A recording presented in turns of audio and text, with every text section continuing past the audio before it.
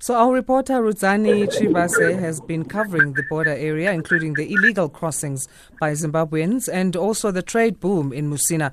He now joins us on the line to talk about these issues. Rudzani, thank you and good morning to you. Good morning, Asanda, to our listeners. And we understand you're on your way actually to the border right now. I mean, this is something that happens a lot of times during this. The scenes are not unusual during this busy festive season. We've seen this before. Why are we still, having this particular issue? As much as, transport spokesperson saying that they'll implement new plans, why were they not implemented sooner? Yeah, you can say that again. The past 3 years, things were better. But I guess now, due to the pandemic, it compromised the efficiency of the border management and the traffic management on the road. We've just passed Hendrik Verwoerd Tunnel on the N1, actually straight heading towards the Boaba toll plaza to the border. The roads are packed. People are going home for Christmas holidays. But I guess now, due to COVID, it caught them off guard, especially around the border. You are right, correct. You correctly said, but every year the border becomes just packed, but not in the market that we are seeing this year. We try to find answers for it. What is the problem? Because the congestion started around November. They were congested. The border was congested with trucks, which were crossing into Zimbabwe. Now that by then the borders were only open for commercial trucks, but for ordinary travelers were not allowed due to the restrictions, COVID restrictions. Now, after the president announced that the borders can open now, many people are driving from as far as Cape Town, all over the country, heading home. Some are different directions, but the majority of them, I think, they're heading to Zimbabwe. And that's the reason why the border is packed. Now, this is a mixture of problems. There are trucks, there are small vehicles. Everybody wants to go home. With the curfew now, it makes the situation worse. Because you remember, this border used to operate on a 24-hour basis. Now, with the curfew, which kicks in at 11 o'clock every night, it means the border can't open. It can't work. People can't cross. It means those people who were on the road, who were already around the border or in the N1 around Musina, they have to sleep in their cars, waiting for the border to open the following day. And by so doing, it means the queues will be increasing. This morning at around 5 o'clock, when we called the authorities, they said the queues of the vehicles waiting to go through have stretched to as far as Musina town, which is about 14 to 13 kilometers. So that will tell you that the problem is huge. It's very, very serious. And that is a question we need to pose because it is a 24-hour post normally. Now with this curfew, as you say, it exacerbates the situations. It will be interesting to know why there would be this in this particular time. Also the fact that there seems to be a shortage of staff. As you say, majority is going to Zimbabwe, but we know that this border also is for those going to Zambia, to Mozambique and to Malawi as well. This is something that surely transport officials should have taken into consideration. In fact, every year during this time of the year, there are personnel from around the country, traffic officer personnel, police and home affairs and customs. I'm told even this year it is the case. They have increased personnel. They have increased service points. They have dedicated lines for small cars and the stuff.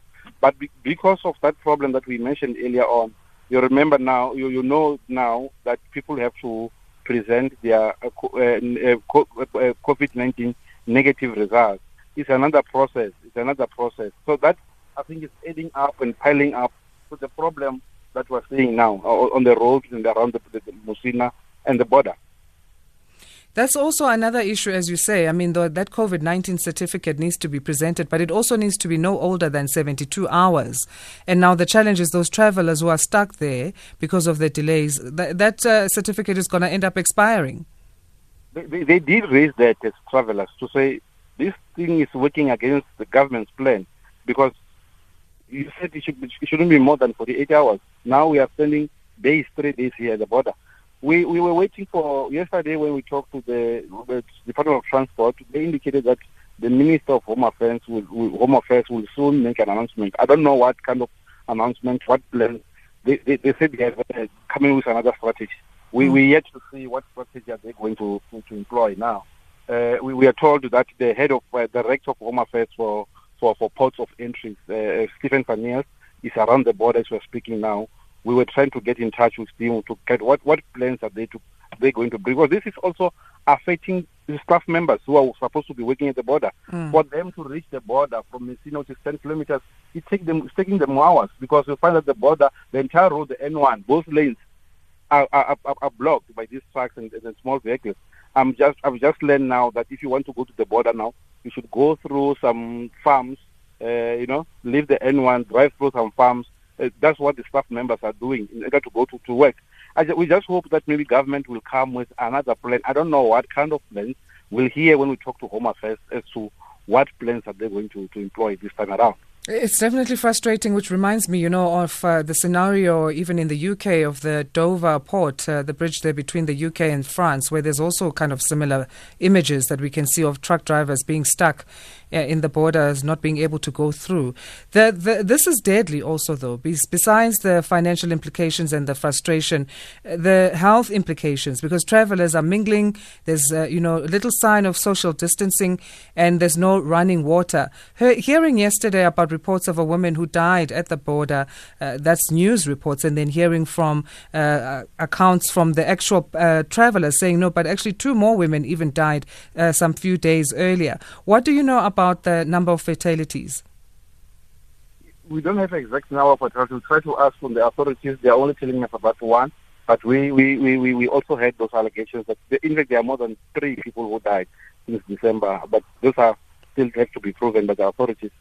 You could imagine that the temperature here, like today, is 37 degrees.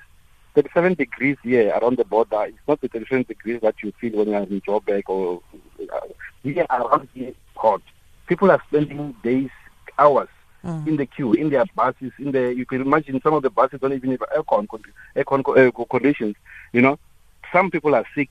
Some vehicles which are here are mortuary vehicles which are transporting bodies to be buried in Zimbabwe. So they could imagine they can't go through, even though traffic authorities have arrangements that if a person is transporting a body, they should make arrangements with traffic authorities. They will make a plan to make them jump the queue. But the road at some times, at times, the entire road is closed. There's nothing that they can do.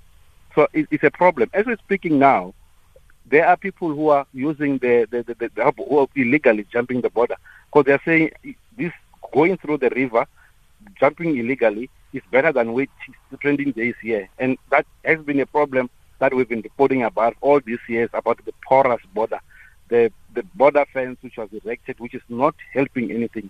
Soldiers are there, police are there, but there's nothing much that they can do, because at some stage there's no fence at all. So even if the soldier is there with his R4 or whatever, R5, there's nothing that he can do, because there's no fence. And these people are saying, I'm just coming here to Musina to buy basic food, and after some hours, I'll walk back.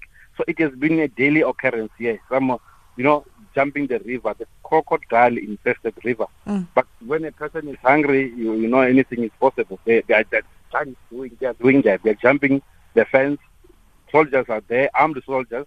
They're crossing the crocodile-infested river, and it's a mangle moose here. This is what you call a disaster officially, honestly.